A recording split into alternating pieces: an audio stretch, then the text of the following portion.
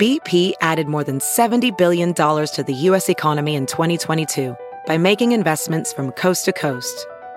Investments like building charging hubs for fleets of electric buses in California and starting up new infrastructure in the Gulf of Mexico. It's and, not or. See what doing both means for energy nationwide at bp.com/investing in America. Your Ben Joravsky Show for Thursday, June 2nd, is brought to you by SEIU Healthcare, Illinois, Indiana, the Chicago Federation of Labor, the Chicago Teachers Union, and Chicago Reader. ChicagoReader.com for all things there is to know the city of Chicago, where to go, what to do, what to eat, what to drink, what kind of pot to smoke, and so much more, including columns from our very own Ben Joravsky. That is correct. Oh, yes, it is correct, Darren Bailey. Chicago Reader, ChicagoReader.com. And if you want to help out this program, you can. ChicagoReader.com/Joravsky. J-O-R-A, V as in victory, S-K-Y. Reefer time coming up, everybody. Did you know that Illinois has an average monthly revenue of over, you know what, I think there's a shorter ad of this. I'm going to read this one. Edit. I'm going to edit right here. Okay, here we go. Illinois has an average monthly revenue of $100 million from recreational cannabis sales, and Chicago has 44 cannabis dispensaries. That makes Chicago the perfect place for the Illinois Cannabis Convention, June 10th through the 11th. It's brought to you by NECAN. It will showcase over 100 companies, brands, and product lines, and feature dozens of expert speakers with practical knowledge and advice for attendees of all levels of experience. All are welcome. Go to necan.com/Illinois, NECANN.com/Illinois for information and to register.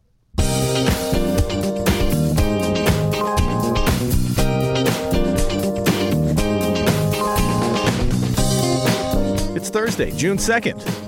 And this is the Ben Joravsky Show.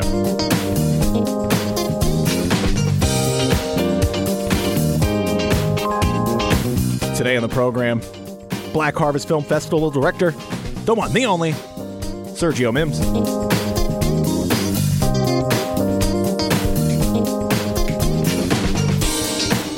And now your host. Oh, baby. He's doing a dance. He's feeling it. Chicago Reader columnist Ben Joravsky. Hello, everybody. Ben Joravsky here. We're calling this. What are we calling this? I don't even know what we're calling. 1980s Thursday. And here's why. It's 1980s every day over there. No. Oh, 70s. I'm a 70s guy. I'm a 70s guy. You're kind of an 80s guy. I hate to say it. Kind of an 80s guy. You really came of age in the 90s. But the reality is that you were looking back. This is one of those old souls. You know what I mean? An old soul. Old soul is a young guy who's like born too late. You know what I'm saying? For where he should be. So you're like your thing is the 80s, man. You love the 80s, even though you're a 90s guy, really owes.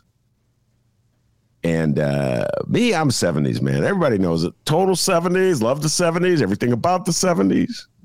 But anyway, I'm having an 80s vibe today for a couple of reasons. The big reason, the political reason, the related to the podcast show reason, is that Rod Sawyer, alderman of the 6th Ward, let it be known that he will indeed be running for the mayor of the city of Chicago. He will indeed be running for mayor. That is correct. And so I want to give a shout out to Frank, dear friend of the show, who was at First Tuesdays last month. By the way, we're going to have a First Tuesdays next month. Yes. I really do believe, D, that I will be testing negative. I'll be wearing don't worry, ladies and gentlemen, at this First Tuesday, I'll be wearing masks, hazmat suits, whatever. You know, I'll protect you from me. But I'm feeling stronger every day, to quote Dennis's favorite group, Chicago. And anyway, Frank, the first when we had Rod Sawyer and we had Carlos Ramirez Rosa on the stage, we're talking about the ward map. Fascinating discussion, if I must say so myself. And first question, literally the first question, Katie Tutton, said, what about, how come the hideout is, and Lincoln Yards is still in Brian Hopkins' ward? And we started complaining. And by the way, it worked. A couple days later, an announcement was made, a deal was cut on a new ward map, and guess what? Lincoln Yards and the hideout were moved out of the 2nd Ward, put in the 32nd Ward. So, folks, you got something that's bugging you? You come to First Tuesdays. Ask our guests. It'll get done. You know, it reminds me, D, Oh, I feel a newsletter coming on. It reminds me of the old days. The mayors would have budget here. Mayor Daley would do this. The mayors today don't have budget. He's too busy and important to meet with the little people. But in the old days, there would be a budget hearing every August, right before the city would officially release it. The mayor would officially release the budget. What a joke! The whole thing was a freaking joke, but I enjoyed it. You go to a budget hearing, they give you little trinkets like pencils and erasers and pieces of paper and stuff. And keychains. Oh, my God. Keychains, D. I had so many budget keychains. Oh, I can see why you voted for Dan Biss, by the way. Sounds like the nerdiest event ever. Oh, they give you pencils. I voted for Dan. By the way, I got a Leticia Wallace update.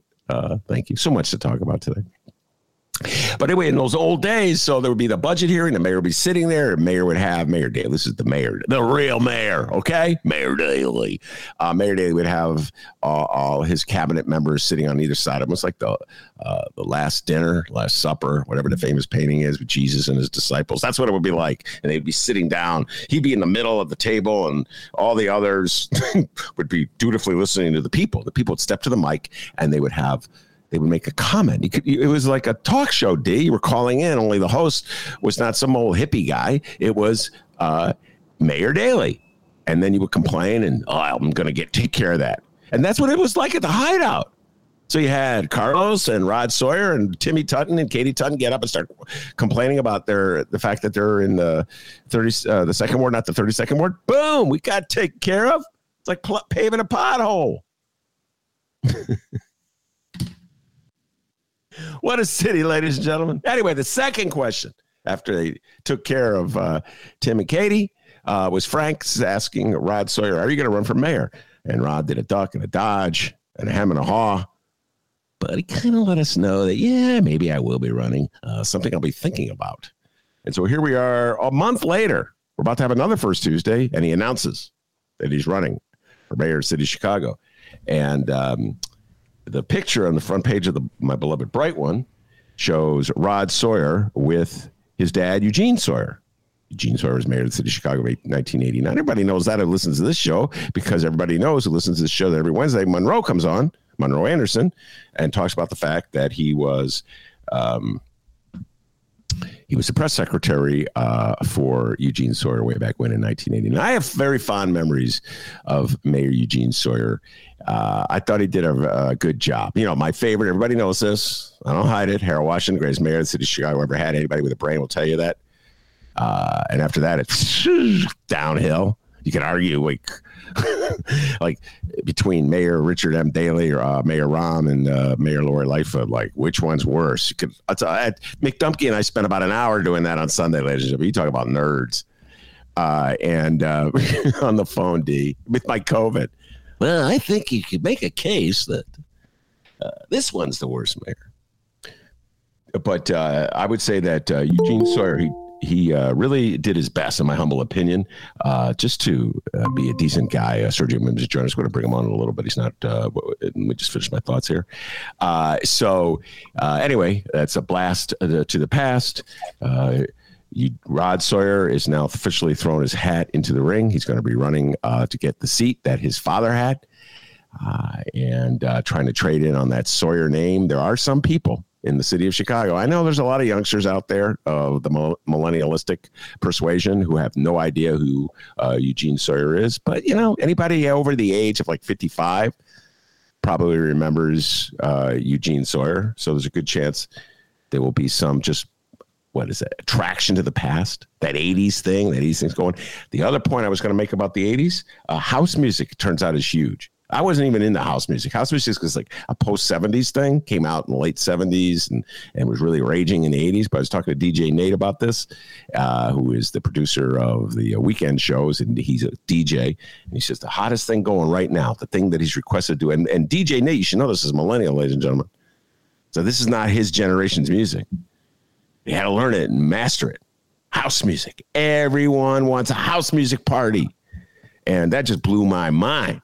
House music, man. The 80s is coming back. Rod Sawyer running for mayor with his connection to Eugene Sawyer, mayor in 1989. House music. It's all coming together. And I also want to make one last point before I bring on the great Sergio Mims. Last night, we recorded a great evening, in my humble opinion, a political talk with Keena Collins, who's running for Congress in the 7th Congressional against Danny K. Davis, and Leticia Wallace, who's running for an open seat in the 17th Congressional District, 2 progressive Democrats running without party support. We talked a lot about that. Without party support. And it was, I thought, a very interesting conversation. They spoke from their hearts, and we recorded it. We're going to drop it on Monday, so if any folks missed it last night, they can hear it, the recording. The one opportunity I had, and Frank, this again, thank you for this. You sent me this text. It was a text that of something that David Axelrod, the political strategist, who's the brains behind Richard M. Daley and Barack Obama. Although I got to come to realize that probably Barack Obama was his own brains. But so we were talking last night about Uvalde and the fact that the police did not rush in to stop the shooting while it was happening. They waited. And how shocking that is on many levels. And, you know, as a society, we're sort of confronting that issue. Like, what does that mean? What does that say about our dependence on law enforcement officers? What does that say about our belief that if the good guys are armed with guns, we can, like, protect ourselves from the bad guys? And so the take that David Axelrod had was, he put this out on Twitter, and I wouldn't have known about it, but Frank sent it to me, so thank you, Frank. The inexplicable, heart-wrenching delay in Uvalde underscores the indispensable role of police. So I read that last night to Keena Collins, and ladies and gentlemen, she went on a riff, and I urge everybody to check it out. She did not abide by that at all, and it gets at the heart of this, like, divide in our country, particularly our Democratic Party. It's like half the Democratic Party just wants to pretend as though, like, all these years of police abuse in black communities, like the black community of Chicago, right around where Sergio Mims lives, didn't exist. And it's really disheartening in many ways. It's like, we're never going to make any progress if we just pretend things don't exist. 2 separate worlds. Incredible spin by David Axelrod there. That is just Democratic spin out of control. Interesting to hear what Keena Collins and Leticia Wallace had to say about that. So I'm dropping that on Monday. You can hear for yourself. All right, without further ado, we're going to bring on the pride and joy of Hyde Park, the Renaissance man, as we like to call him on the Ben Joravsky Show, because he knows a little bit about everything. A lot about some things. Movies. I don't know if we're going to take the deep dive in movies, although it's really hard not to with Sergio Mims. I always say he's the most knowledgeable man when it comes to movies of any man in the universe. But he also follows politics. He is an expert on classical music. And he knows all things Chicago, particularly Hyde Park, and he's extremely prejudiced on behalf of his beloved South Side, which he thinks is somehow or other morally superior to the North Side, even though I try to tell him all these years they both suck. Anyway, without further ado, Sergio Mims defending Hyde Park. Welcome back, Sergio. By the way, it's been a while. How you been doing? But how you been doing? You look good. You sound good. Thank you. Yes, I've been fighting the COVID, and I'm very proud. I've had COVID for over a week, and I'm very proud of the fact that I only missed one show, only one segment, Sergio. Last week was a lot harder than this week. I've really learned to enjoy and appreciate tea with honey. I'm consuming some as we speak. I don't know why I didn't know about this before I had COVID, so it's one of the few benefits of having COVID. It's helped me get through. What I do is, like, the whole day is mustering the energy to do the show. And then the rest of the day is collapsing, having done the show. And I have 3 tapings today. So it's really going to be an interesting challenge for my body. But I've been surviving. Sergio. And I just urge you. You haven't had it yet, have you? No, matter of fact, I took a test last week. I mean, we got COVID test in the house, right? And it negative. So. Yeah. Well, okay. I will tell you, talking about South Side, you know, I did this thing for the Turner Classic Movies Film Festival in LA last month. And they flew me in. They sent a car to my house, put me up in a very, very nice hotel. This is the big, TCM, Turner Classics Movie Film Festival they do every year. They've been doing it now for 10 years. It's the first time in 2 years they did it in person at 3 theaters on Hollywood Boulevard and also multiplex. And I was asked to introduce them with a couple films. And the first night I did it, when the person was introducing me, mentioned Chicago. So you get applause. Some people applaud in the audience. Some Chicagoans. So I said to the people, I said, hey, how many people are here from Chicago? How many people, applauded? And I said, how many people are here from the South Side? One person. One person applauded. And I suspect those people who applauded, they probably were from Valparaiso or, Elk Grove Village or Glenview or Hammond, not real Chicago. Yeah. That's what I suspect. Naperville. Well, listen, let's just take this trip. I've never understood this ever. I'm not from Chicago, and I'm like, wouldn't even say I'm from Chicago because of what I know about Chicago and having studied Chicago and lived here. So I'm just not from Chicago. And I think Chicago is a weird place filled with people who behave weirdly. And it shows in their political responses, electing the same people over and over again who rob the blind. We're going to get into the casino. Don't worry. I know that's what you want to talk about. I want to talk about the casino as well. So this thing about people who are like from Naperville, that when you ask them where they're from, they say they're from Chicago. I don't understand it. I've never understood. Why did you say you're from Naperville? What's the matter with being from Naperville? There's nothing wrong with being. People in Chicago work hard their whole life, save their money, Sergio, so they can move to Naperville. Your kids are ashamed to say they're from Naperville. You're from Naperville. There's nothing wrong with it. Say it. Go ahead, say it. I think some guy, like there's famous rock stars are from Naperville and stuff, but even those rock stars will go, I'm from Chicago. No, the reason you know music is because you went to a public school system that had music. Okay? Chicago public schools. Why would you be proud of being from Chicago? They're such a barbaric city. It won't even support the arts in its public schools. Since you were there at Kenwood, back in the day, Kenwood had an art program. They sure did. They had a music program run by Lena McLean. When you said that, first I thought Leonida McLean, but no, totally two different people that you caught me off guard when you said that. Right. Mandy Patinkin, isn't he from Kenwood High School? He sure did. He went to Kenwood. He sure did. Your age, maybe a year older. And so it's like, but Sergio, it's not 1970s anymore in the Chicago public schools. There's not a systematic art program in the Chicago public schools. So this is just part of it. Like I struggle with why do people feel ashamed about being from Naperville and want to say they're from Chicago while we have the Republican candidates going around campaigning that Chicago is a hellhole that should be avoided. Please help me understand this psychological divide. Therapist Sergio Mims. Well, whenever after the shooting in Texas, you heard the governor of Texas and people saying, well, look at Chicago. Look at Chicago. Chicago is always the whipping boy. It's always the bad place. And I suspect it's a nice way of saying, look, you got all those black people up there. Look what they're doing. That's really what it comes down to.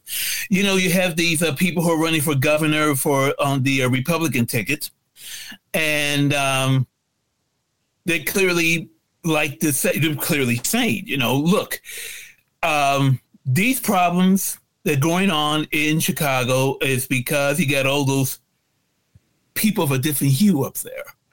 If I'm governor, I'm going to build a wall around the city and make sure that. And also the whole thing is that they like to say that Chicago has too much of an influence in state politics. So therefore, in the state. So therefore, I'm really more concerned about the people who live downstate in central Illinois. These are my real people. Now those people in Chicago. You remember, I think, wasn't there a point at one time they wanted to make Chicago like a 51st state? Some people tried to. Oh, yeah. No, there was a movement. Darren Bailey, who is running, is right now second in the polls to Richard Irvin, the mayor of Aurora. One of the oddest candidates I've ever seen run statewide. Would get into that too. I was part of a group of legislators who said they wanted to separate downstate from Chicago. Yeah. Okay. They're still around. Okay. Yeah, they're still around. And he acts like it was a joke. Like, it's so weird. You know, this propensity of right wingers, MAGA people, to say and declare what they believe, and it's really offensive. And then when they're called on it, they go, "Oh, I was just joking." Yeah, I know. Let's own the libs. Gee, listen, what can we do? You said it once. It goes back to high school. It's high school. It's very much high school. You know, every time these guys, and it's usually guys, there are women too, like, Marjorie Taylor Greene. I always imagine that in high school, they couldn't be part of the jocks because they weren't athletic enough. They weren't artistic. And those people were, gay people, funny. They wanted to be the cool ones. They want to be part of the cool group. Everybody wanted to be part of the cool group. The cool group wouldn't want them. They couldn't get near the cool guys, the cool people in high school. And they've always resented that.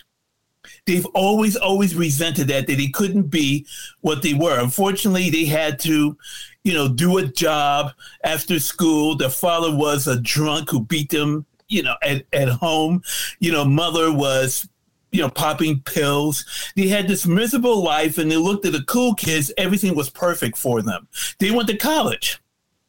You'd be surprised how many Republican politicians like to go after people who went to college. They make all these anti-college graduate remarks. Oh, he sounds like a college graduate. Yeah. I think he should have worked for a living because he wanted to go to college. He couldn't get in. So it goes back to high school. It really does. It's not simplistic, but and look, who was the guy who ran? What was his name? Larry Elder.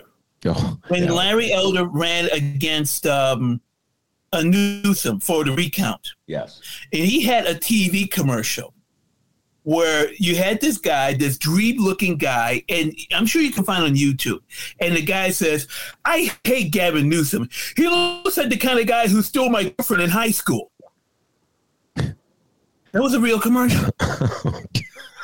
I did not know that was a real. Wow. I saw it. That was a real commercial. Yeah. All these people who still have resentment, they have anger. All these guys with anger issues. Because, look, your life is perfect. You're a white guy. Your life is perfect. There's no replacement. Nobody's coming in to replace you. Okay? You still run shit. Is it right? So don't be afraid that you're going to lose something. There's like one day you're going to come home and find your wife in bed with a black guy. It's not going to happen. Oh my goodness, that was quite a riff. You ended up with a white woman in bed with a black man. That's like Blazing Saddles or something. By the way, it stands the test of time in my humble opinion. I think you agree with me. Blazing Saddles stands the test of time. And that's a movie you probably couldn't make today. Well, could you? I don't know. Last night I was watching for the 928th time Animal House. Yeah. Speaking of movies that stand the test of time, yes, go ahead. Would you still want to? And there are jokes today there are jokes you can't do today. You just can't do it. Yeah. I still laugh at them. You can't do it. Well, you're a 70s person, so it's just. What a millennial wouldn't laugh at him. All right, you raised Larry Elder. I had raised Richard Irvin, and I'd like to get your thoughts. Irvin, on this. Yeah. Okay, so I've been thinking a lot about this, and last night when we had a conversation. We were talking politics with Leticia Wallace, who's running for Congress, and Keena Collins, who's running for Congress, and we just started talking about white people voting for black candidates, and I was saying that there has been a profound change in my lifetime. that when I moved to Chicago in the 80s, the rule of thumb, the conventional wisdom, and Sergio, you know this because you and I are the same generation. We know what we came up with. We know what the worldview was. White people won't vote for a black person. So if you wanted to get elected citywide as a black person, you only had, there could not be any other black people in the election because that would split the vote. And the same thing with whites. They just had to be one black person, one white person, because that's all Chicago can handle. It would blow their mind for like a white person going to vote for a black person. Are you kidding me? Mind blown. And then I said, Toni Preckwinkle ended that, in my humble opinion, in 2010 when she ran for Cook County Board President in a Democratic primary. There were 3 black people in the race. I would argue Harold Washington did get a significant number of white votes.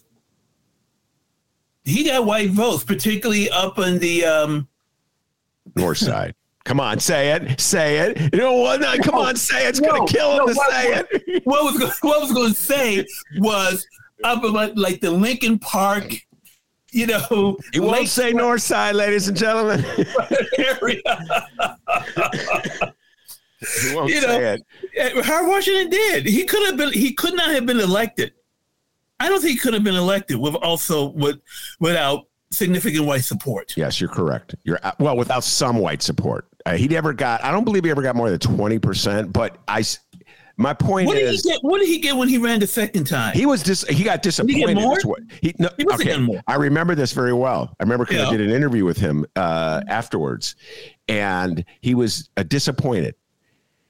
So the 87 re-election of Harold Washington was significantly different, your point's well taken, than the 83 because there wasn't the fear that drove in 83 before it's too late. But what we had in 87, if you remember, all these white Democrats positioning themselves so they would get a one-on-one shot with Harold. Again, the conventional wisdom is that if you have 2 white people in the race, Harold would win because the white vote would be split. So Eddie Verdoliak ran as an independent. Jane Byrne ran against him in the Democratic primary. So Harold did not get as a percentage.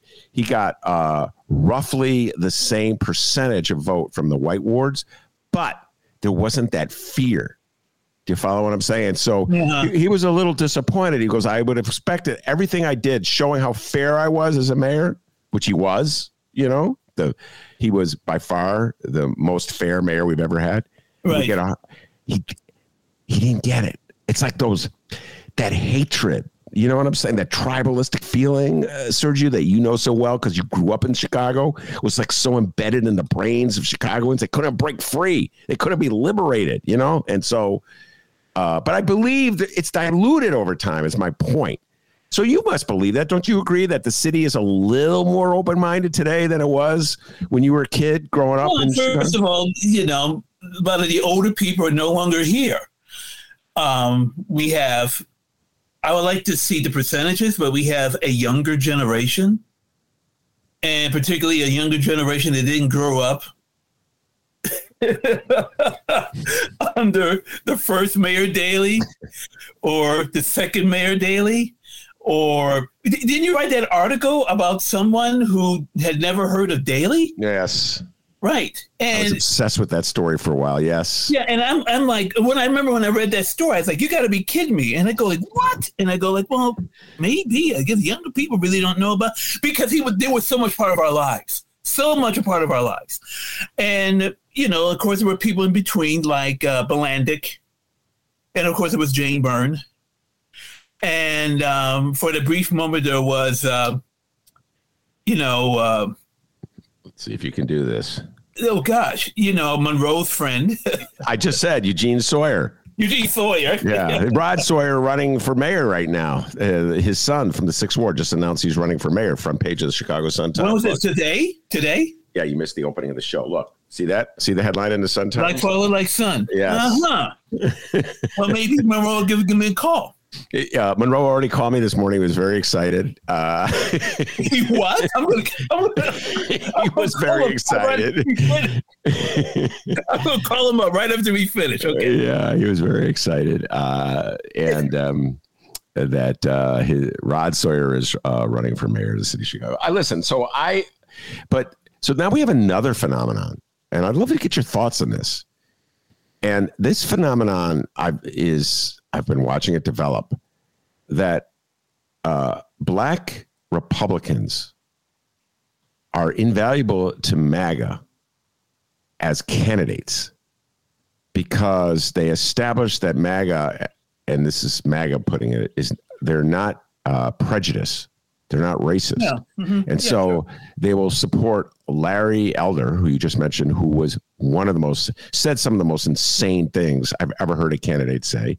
They will support Herschel Walker. I don't know if you've been following Herschel Walker's senatorial. I try not to, but I can't resist.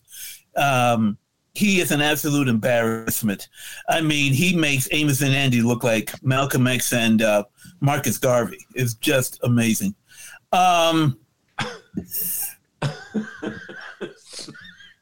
Hold on. I have to say, the views and opinions of Sergio Mims do not necessarily reflect the Ben Joravsky Show. I allow my guests free way, MAGA. Come on. First Amendment rights, free expression. Okay, go ahead, Sergio. Finish your thought. And then you have Irwin. Irvin. What is his name? Irwin? No, you heard me. Irwin? Yeah, it's just hilarious. To me, he's an opportunist. Totally. I think he's just going up. I mean, this is a guy who literally backed 2 years ago Black Lives Matter movement. Yes. And now you see those TV commercials. I believe all lives matter in big letters in his TV commercials. Yeah. Big letters. And I said, no, 2 years ago, you were saying something different. Yeah. You know? Now, I'm not going to say anything about Black Lives Matter movement and the people who ran it, who bought all those expensive homes. Oh, you've been following that story out of California. Hopefully. Oh, I have been following that story a lot. Mm-hmm. Oh, boy. Well, for a guy who's not going to say anything about it, you've already said something about it. Yeah. So finish your thought. You might as well go finish your thought. Don't worry about it. What a con job. I mean, it was run by a bunch of con artists. But then still con artists. Yeah. And then here's the thing. There were people who believed in it and really worked hard. They really worked hard. And now they're like, what happened? You know, we were bamboozled. I want to know all the people who gave them money. Can he sue to get their money back? They got money from other corporations. I was like, if I ran a corporation and donated money, I said, I want it back. I didn't give you money to buy 4 homes in California and a $6 million house in Canada. I didn't give you money for that. I gave you money because I said you were doing good work. Yeah. Important work. I want my money back. It means you got to sell back some of those houses? Okay, fine. I want my money back. Now, talking about Irwin, let me get to him, go back to him for a second. There's another thing. It's like the safe Negro, as I call them.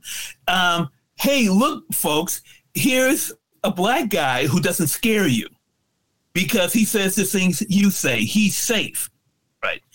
I don't think he's got a shot. Yeah, I know he's getting money from Ken Griffin. I know Ken Griffin is the money guy behind him. You know, don't forget, Ken Griffin is the guy who spent $90 million to buy a painting from Paul Basquiat. That's the kind of money Ken Griffin has, $90 million. And anybody who collects art will tell you all art is overpriced. All art is overpriced, absolutely. No matter who did it. Is all overpriced, and absolutely. But he's going up against Pritzker. Pritzker, to me, I think has done a good job. I think Pritzker has done an excellent job at times. That's definitely. He should have held a lot better than Rauner, by a mile. No, by 100 miles. And I think Pritzker pretty much has it in the bag. I think he's got it. Well, nothing is ever in the bag. I just want to urge. Well, I don't think. Nothing's in the bag. Nothing. Well, here's the thing. Is there any kind of real discontent with him? I haven't heard it. Listen, I learned my lesson in 2016, Sergio. I learned my lesson, and I was like, "You're talking about Pat Quinn?" No, I'm talking about Donnie Trump. 2016. I thought you were talking about Quinn. Okay. And no, Pat Quinn, 2014, when he lost, there's a lot of reasons. I was 14 when he lost. Yeah, he lost in 2004. I know. So time flies. By the way, he's thinking of running for mayor. Yeah, I read that. Yeah. It's okay. We're good. We're just let's everybody run. Paul Vallis is running. What? He got nothing to do. His wife told him get out the house, do something. Vallis running again. You gotta be kidding me. Where's he getting the money from? Who's putting up the money for Vallis? I don't know. I've not seen any expenditures. Because to me, that's not a good bet. I mean, I don't know. How much money do you need to write a press release and get the Sun-Times to cover it? I don't think it takes a lot of money. So far, there hasn't been a huge amount of expenditure. And again, I will just repeat this to everybody.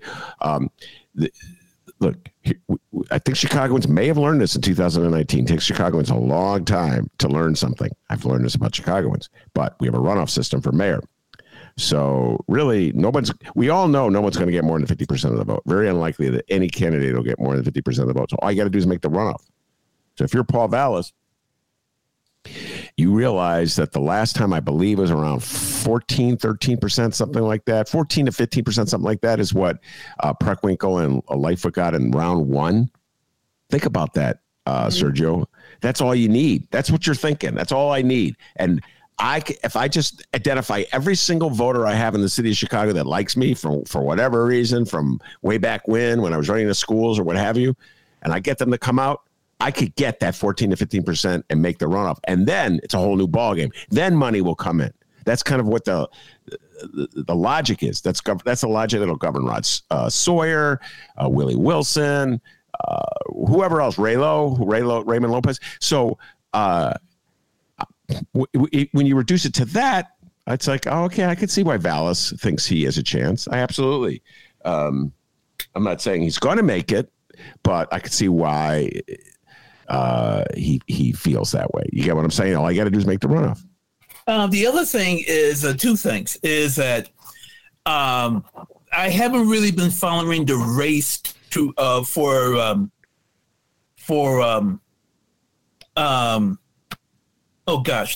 the Congress. First congressional district. That's your district. Yeah, that's my district, right? Your Bobby Rush is retired, right. And Jonathan Jackson. That's all you need to know. That's the thing, Jonathan Jackson. That's what I want to mention. Yeah. Just to show you how the mighty have fallen. Maybe back in the day, that was enough for him to win. Yes. That was enough. But the Jackson name doesn't have that kind of nowhere near that kind of clout or prestige anymore. So I don't see him making any significant headway in that race. You got like 14 people running. Yeah. I forget how many people are running, maybe more than 14. Oh my God. I can't keep up. Now this is the thing about a congressional primary, ladies and gentlemen. So just so you know, the distinction between a congressional primary and a Chicago mayoral election. A Chicago mayoral election is a runoff system. So if nobody gets more than 50% of the vote, there's a runoff of the top two vote getters. In a congressional primary, the top vote getter is the candidate. Mm-hmm. And the top vote getter will be in Congress for the next 20 years and or how many years he or she wants. So that's why, Sergio, when there's a vacancy, when somebody announces he or she's not running for re-election, in the case Bobby Rush, every politician in that district, in that area code, with ambitions for a higher office, just to get out of Chicago, and can you blame them? Well, that's why Pat Dow is running. Yeah, who probably is going to win only just simply because of name recognition. I disagree with you.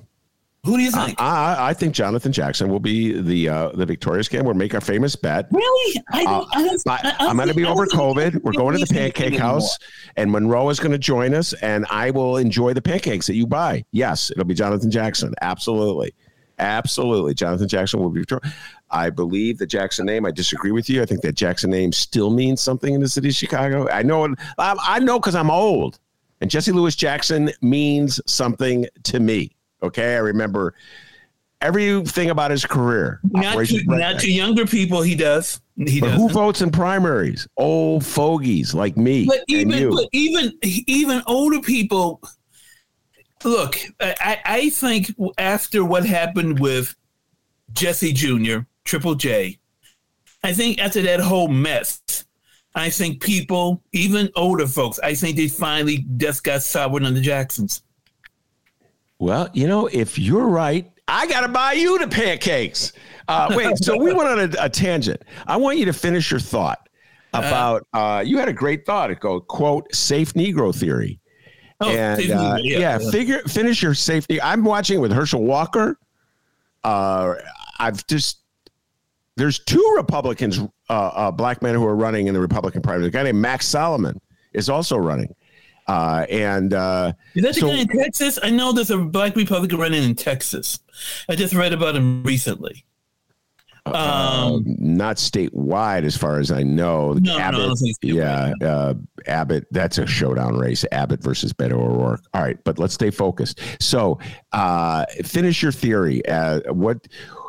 What is it about the quote unquote safe Negro that white people want to vote for them? Go ahead. Right, because you can show you're not racist, but at the same time, they're not threatening. They're not going to change anything. They're not going to challenge the status quo.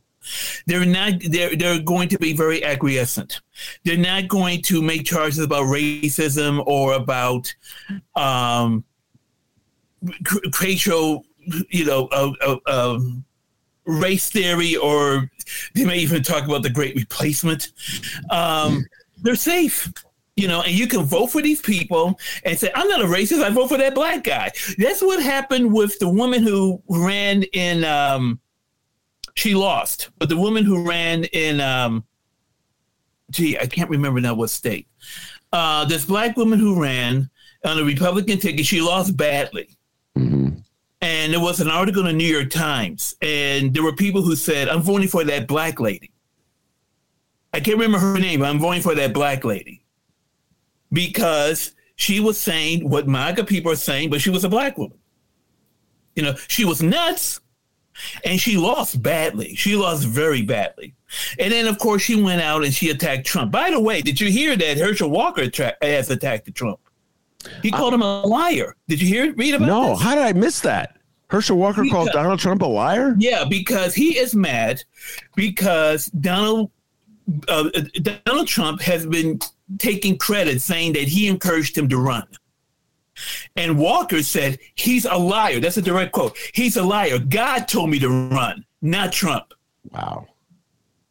So he's not happy with Trump. Now, I wonder what Trump said when he got the news. Probably some racial epithets. I'm not sure.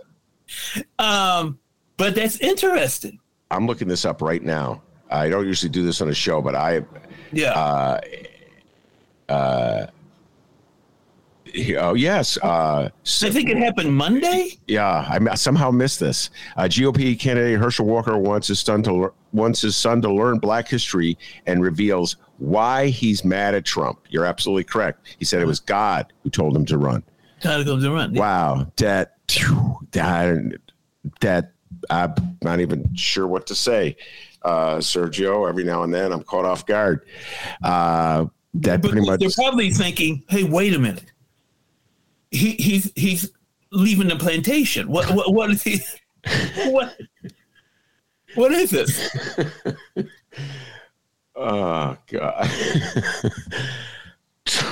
You're on a roll today. He's leaving the plantation. Yeah, I said, didn't you tell us that he was safe? Didn't you tell us that he loved Massa? Did he just tell us that he loved Massa? Now he's running off. What is this? Isn't that what we signed up for? Well, he took the bloodhounds on him. Oh my goodness! And poor God. God's like, why are you dragging me into this? Like, I didn't have anything to do with it. Oh my God. Well, I think that's pretty much seals it for Herschel Walker if he has a fight with Trump. Although knowing Trump, he may forgive him for that. Okay, sorry. He can't win against Warnock. Forget it. It's going to be again. I caution all Dems. Don't get that cocky, arrogant feeling. I know. I understand what you're saying. Yeah, I understand what you're saying. You can't get arrogant. You can't fall asleep. You can't stay at home. And then You can't compare with Trump because, as I said before, in 2016, Trump was running against the worst candidate the Democrats could have picked for president. Yeah. The worst. They picked someone who, I don't care, she's not liked. She can't read a speech. She can't tell a joke. And the only reason she's running is because it was her turn. Yeah. That's really the only reason why she ran. Yeah. The reason she ran is finally it's my turn. That's not enough for you to run. Yeah. No, I don't want to relitigate 2016. It's still and I don't want to either. We got to move. You're absolutely correct. Which brings me a question. I'm thinking, who did the Democrats have in 2024? Well, aren't you working from the assumption that Joe Biden is going to run for re-election? No, I don't think so. I think he's too old. I think he's going to drop out. Oh, my goodness. Oh, yeah, he can't. Well, everybody. It'll be like the first congressional district race. It'll be like 2019. You forgot. You used to come into the studio and we go through all the candidates. I expect him next year to announce he's not running for a re-election. Wow. We'll wait till next year. There's no way he can run again. I wish Monroe were here right now. I would love to hear what his reaction to that one. I'm going to write that down. No, don't come. Poor guy. He's probably eating lunch. All right. I wrote that down. I'm going to hold you to that one. Okay. And well, clearly, if that were the case, you know as well as I do, and I know you're going to laugh because Sergio has never been a fan of Vice President Harris, but he has. Back in the summer of 2019, he would come into the studio when we used to have a studio. Oh my God, he would be trashing her left and right. All right. Let's talk casino. You said you wanted to discuss the casino, City of Chicago stuff. And, oh, God, my beloved City of Chicago, you are weird. The city council just voted for a casino. You would think to watch them pat themselves on the back, they did something significant as opposed to set up a situation where they're just going to squeeze suckers and saps who should know better and don't know better. Anyway, take it away, Sergio. I know you've seen a lot of gambling movies. At least in the movies, they show there's a consequence for having a gambling addiction. Apparently in the city of Chicago, they haven't learned that. But take it away. Your general thoughts about Chicago. No, I'm not happy about this. I know. How long have they been trying to get a casino in Chicago? At least over a decade. Maybe longer. This goes back to the 80s. 80s, right. Yeah. Wanted a casino. I'm sure there was a lot of money that was passed under the table. And finally you got your nice casino. And one thing that pisses me off is that they've been selling this as this is a great savior of Chicago. And experts and people who study finances said this is not barely make a dent in the city finances. It's not going to resolve the pension problem, which keeps growing all the time. I think somebody said, I saw somebody talking about the casino. I think it was on Chicago Tonight, and said, well, they project in 5 years, the city will make $200 million. $200 million after 5 years? That's not a lot. That's not a lot at all. And as I said, as you said, this is the only people who are really going to be seriously affected are the poor and working class, who are going to spend and lose money they can't afford to lose to Bally or whoever is going to make most of the money. And by the way, your article you had 2 weeks ago is absolutely right. Don't believe the hype that city's not going to pay for it. How many times have we heard that? Oh my goodness. How many times has the city spent money on some big boondoggle, which we weren't going to spend a cent? Yeah. And of course, we're footing a huge chunk of the bill. So, and you talked about it, where they're going to build it. I can see it in my mind, that area where it's going to be, where the Tribune used to be printing all that stuff in that area. And I said, well, who's going to pay for all the construction? Bally's not going to pay for all that. No way. Oh, it's going to be you, the suckers and saps of Chicago, and they haven't even told you how much. We're all going to pay for this thing, one way or another. Absolutely, and they're going to tell you it's for infrastructure, and that they're going to think that's what's going to assuage you. Oh, infrastructure! They really. By the way, you talk about infrastructure. Let me tell you something.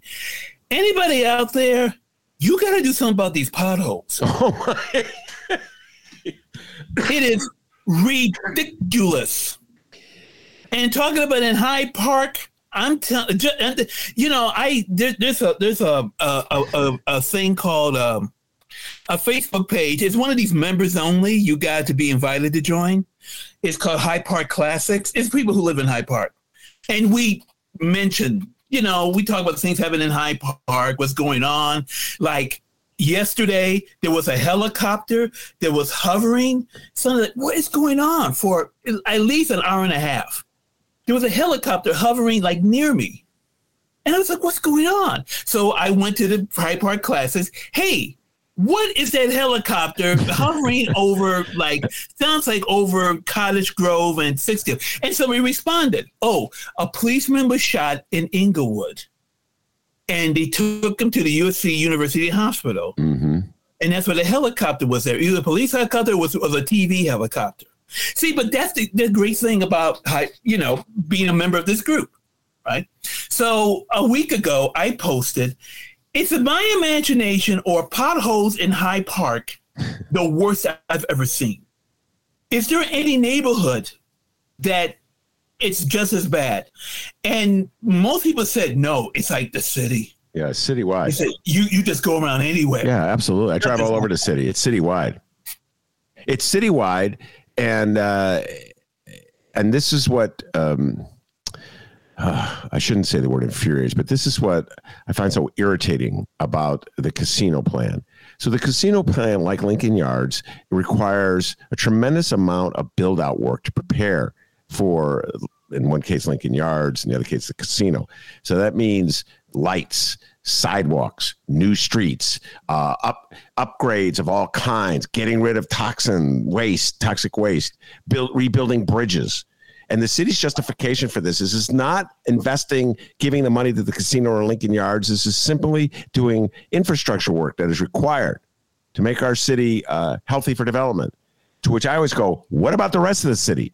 Who decided that this little corner of Chicago would get the vast majority, so much money of infrastructure repairs, particularly if you drive anywhere in the city and all it is a giant pothole?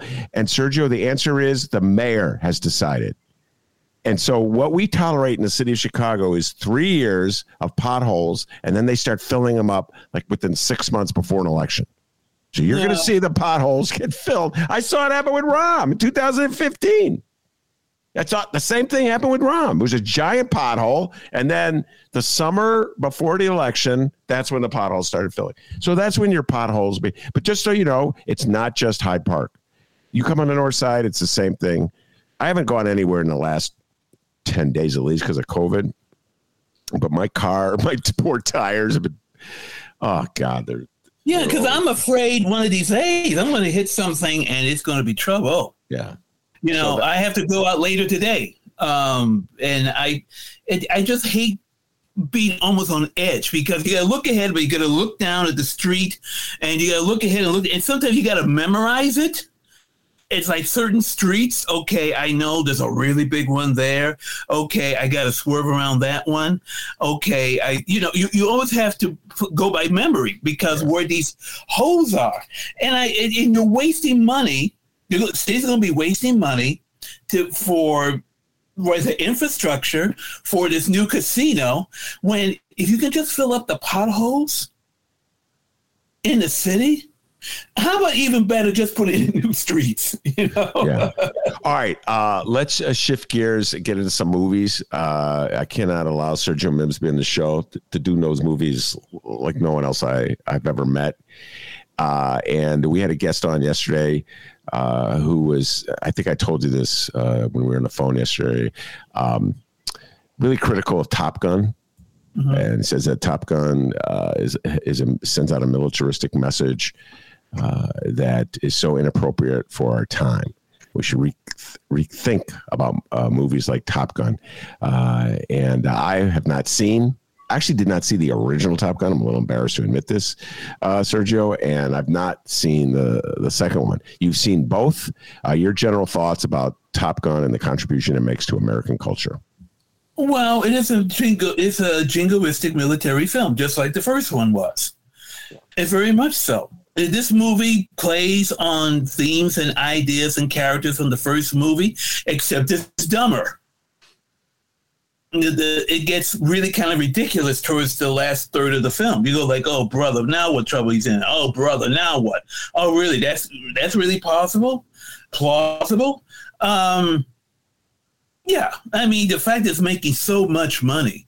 And I think one of the reasons why it's making so much money was the nostalgia factor. And I think people are just happy. First of all, people are just happy to go back to movie theaters. I think that he wanted to go see something he wanted to see. Actually, the big story that's kind of underreported is this Michelle Yeoh film, Everything Always at Once. It's the biggest grossing film that A24 has had in its history. Biggest grossing film. And what makes that important is that this is a small, medium budgeted film. And people are coming to movie theaters to see it. It's not available on streaming. You got to go to the movie theaters to go see it.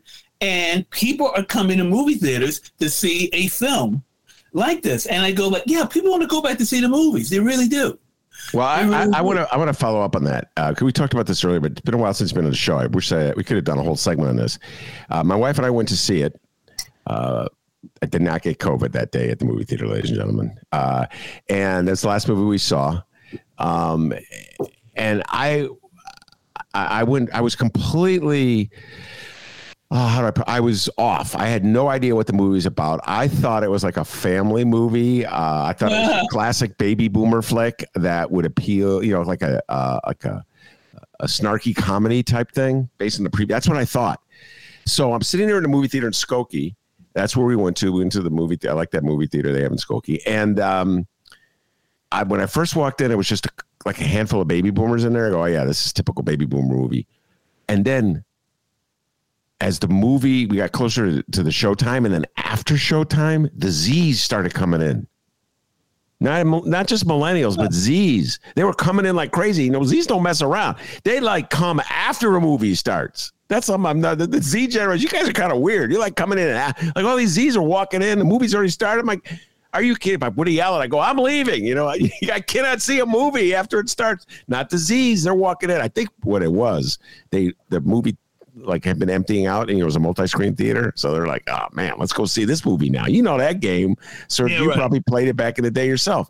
And I snuck in. Right. Yeah, I snuck in. And pretty soon, Sergio, I'm not kidding. This theater was at least half filled, and it was all younger people. And that's when I said, God bless this movie, because it's bringing in the young crowd. So it's one thing to get baby boomers to go back to a movie because this is what we know. This is what we've done. This is what we do. But Sergio, it's a big deal when you can get a 19-year-old, a 20-year-old to go see a movie, whether they're paying for it or not. So I think that's part of its big success. Is that what the research is showing? Yeah, you can never predict what people go see and what they won't see. Yeah, sure, you can boost up a movie and make people excited to see it, but will the audience still come after that initial first excitement for it? Will it just drop off? And in the case of the Michelle Yeoh film, people are loving that picture. What do you think about it? I like it. I think it's kind of overrated for me. I think it's too clever by half, if you know what I mean. But yeah, I enjoyed it. I did. I liked it a lot better than that Top Gun Maverick, I tell you that. Yeah. But yeah, I mean, I don't know who this person you had, how old that person was who didn't like the movie. But I wanted to ask them, how many military films have you seen? A lot of films about the military are jingoistic, rah-rah movies. Yeah. I mean, this is not new. The fact that he or she, whoever this person was, he felt this way about the movie. I'm like, where have you been? He hasn't even seen the movie. He's just forget it then. Yeah. Well, then, I was going to say, well, forget it. What about military films in the 1950s or the 40s or the 60s or the 70s? What about movies made during World War II, where you also had that hint of racism in Hint? Well, okay. It was more like a foghorn. Yeah. Okay. True. That was true. I kind of misspoke. Right. Into racism. Right. Unbelievable. Breakfast at Tiffany's. I watched. No, I'm just talking about war films. I know what you're talking about, but I just think a hint of racism of the Mickey Rooney character in Breakfast at Tiffany just blows my mind. Whatever. By the way, a character actor in Everything Almost at Once, the father was in Chinatown. I told you, ladies and gentlemen, that was not scripted. He did not. Yeah. Who, like 2 weeks ago, got his star on a Hollywood Walk of Fame. Is that right?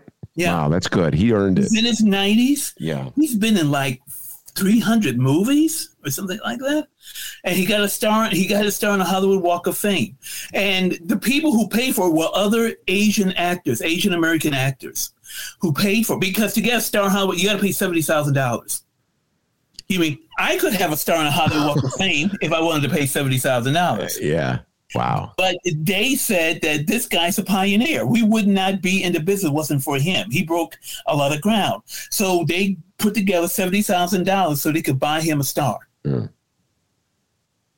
All right.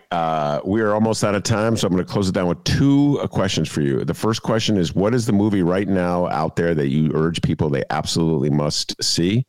And it could either be streaming or in the theater. So go ahead.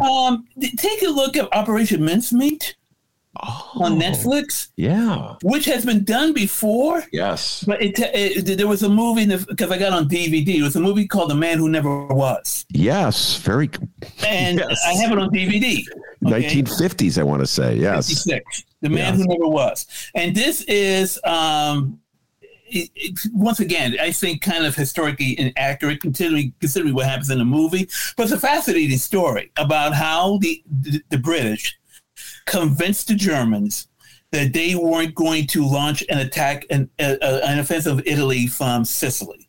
Mm-hmm. And how they did it was by taking a dead body of a man, dressing him up as a military officer, put it in fake plans in his briefcase, and put the body like off the coast of Portugal, and hope that the Germans would find it and believe it. Yeah.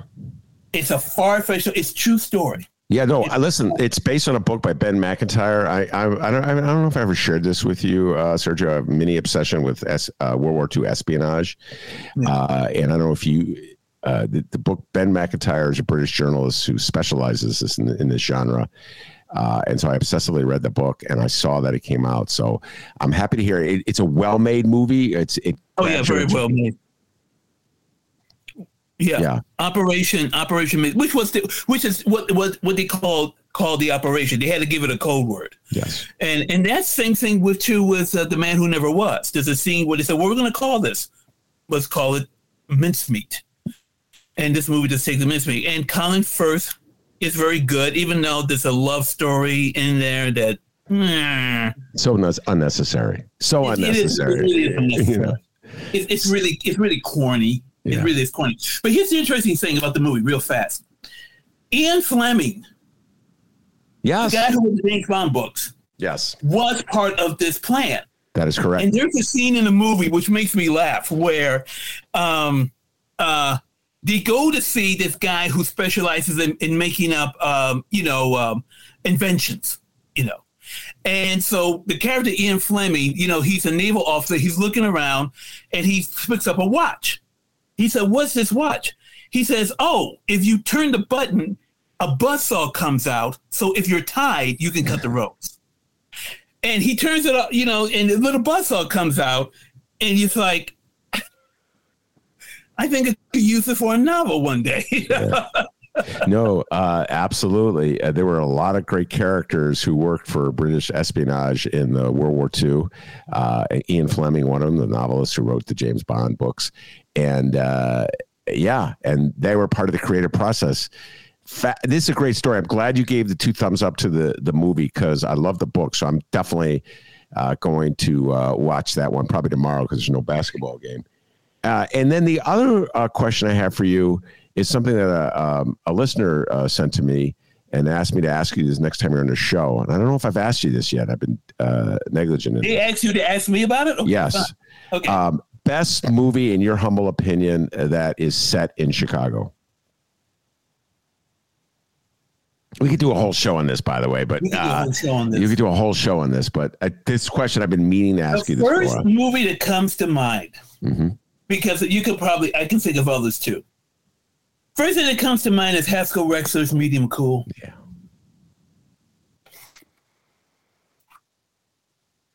We should do a whole show on Haskell Wexler. I mean, what do you think? Just talk a little bit about it. Give folks. Well, Haskell Wexler, it's who I met 2 years before he passed away. He was a wonderful person. One of the great cinematographers, really great. But this is a movie he directed, which he shot during the summer of 1968. And it's about a reporter. Essentially, it's a romance. Essentially about a reporter who meets a woman who I believe is from from Appalachia, who's moved to Chicago. Okay. But it's during this time of the 1968 Chicago Convention, which becomes part of the story. And there's one scene in the movie where they're shooting the riots, what are happening. And you can hear Wexler was shooting it, and you can hear one assistant Karen yelling out, "Look out, Haskell! It's for real!" Yeah, it's a movie very of its time, of a particular time and a particular place. And I remember sitting in front of the TV, cross-legged in front of the TV, watching the riots and not really understanding what the hell was going on. Yeah. He said, why are the police beating up these people in the park? What did they do? Yeah, man. You were doing that in Hyde Park, and I was doing the same thing in Evanston going, what is going on here? What is going on? What is going on? Mayor Daley, issued the shoot to kill. Well, that was during the riots after. That was after before. No, it was when Martin Luther King was killed in April of 1968, and it was before. Okay. The West Side erupted, and Daley said, "Shoot to kill." All right, and here we go. Watch this, ladies and gentlemen. Watch this. Watch how Sergio handles this trivia. I'm throwing out this is total improv, and he's not looking at his phone. Mm-hmm. All right, what does Medium Cool have in common with the greatest Quentin Tarantino movie ever made? Robert Forster. There you go. And we all know the greatest Quentin Tarantino movie ever made was Jackie Brown. There's no question about that. And shout out to the great Pam Grier. I love you. One day, Sergio and I will do a whole show about our love for Pam Grier, about the time he trash talked me. Trash talked me, ladies. Yeah, Mr. Nice Guy, Sergio, trash talked because he got to meet her and I didn't. And still kind of a sore subject with me that I didn't get to meet her. Sergio got to hang out with Pam Grier. But yes, much younger Robert Forster, don't you know, right? Looks the same, but I believe Medium Cool was made in 68 and Jackie Brown was made in 97. So it's 30 years later, right? Yeah, and the thing is that Medium Cool, when it came out, got an X rating. I don't know why now. Got an X rating. At the time when, they had X ratings and that kind of thing. Got an X rating for the MPAA. Wow, that's weird. Right. There's nothing X about it. I saw it not about 2 years ago. I rewatched it. And now you got me wanting, I'll probably rent that from Netflix. All right, Sergio, thank you very much. Sergio Mims, head of the Black Harvest Film Festival, dear friend of the show. We're going to have to bring you on with Monroe so he can hear. Yeah, I can call him. I'm going to see how he's I'm going to call him right now and find out how he's going to be running Sawyer's campaign. Yeah, he's going to be running Sawyer's campaign. Thank you very much. Sergio's going to call Monroe. And I also want to thank the man, the myth, the legend, pride of joy of all Illinois, without whom this show would be possible. And as Sergio will tell you back home in Alton, they call him Dr. D, and the D stands for DeMarvelous. Give yourself a raise, take it out of petty cash. Peace and love, everybody.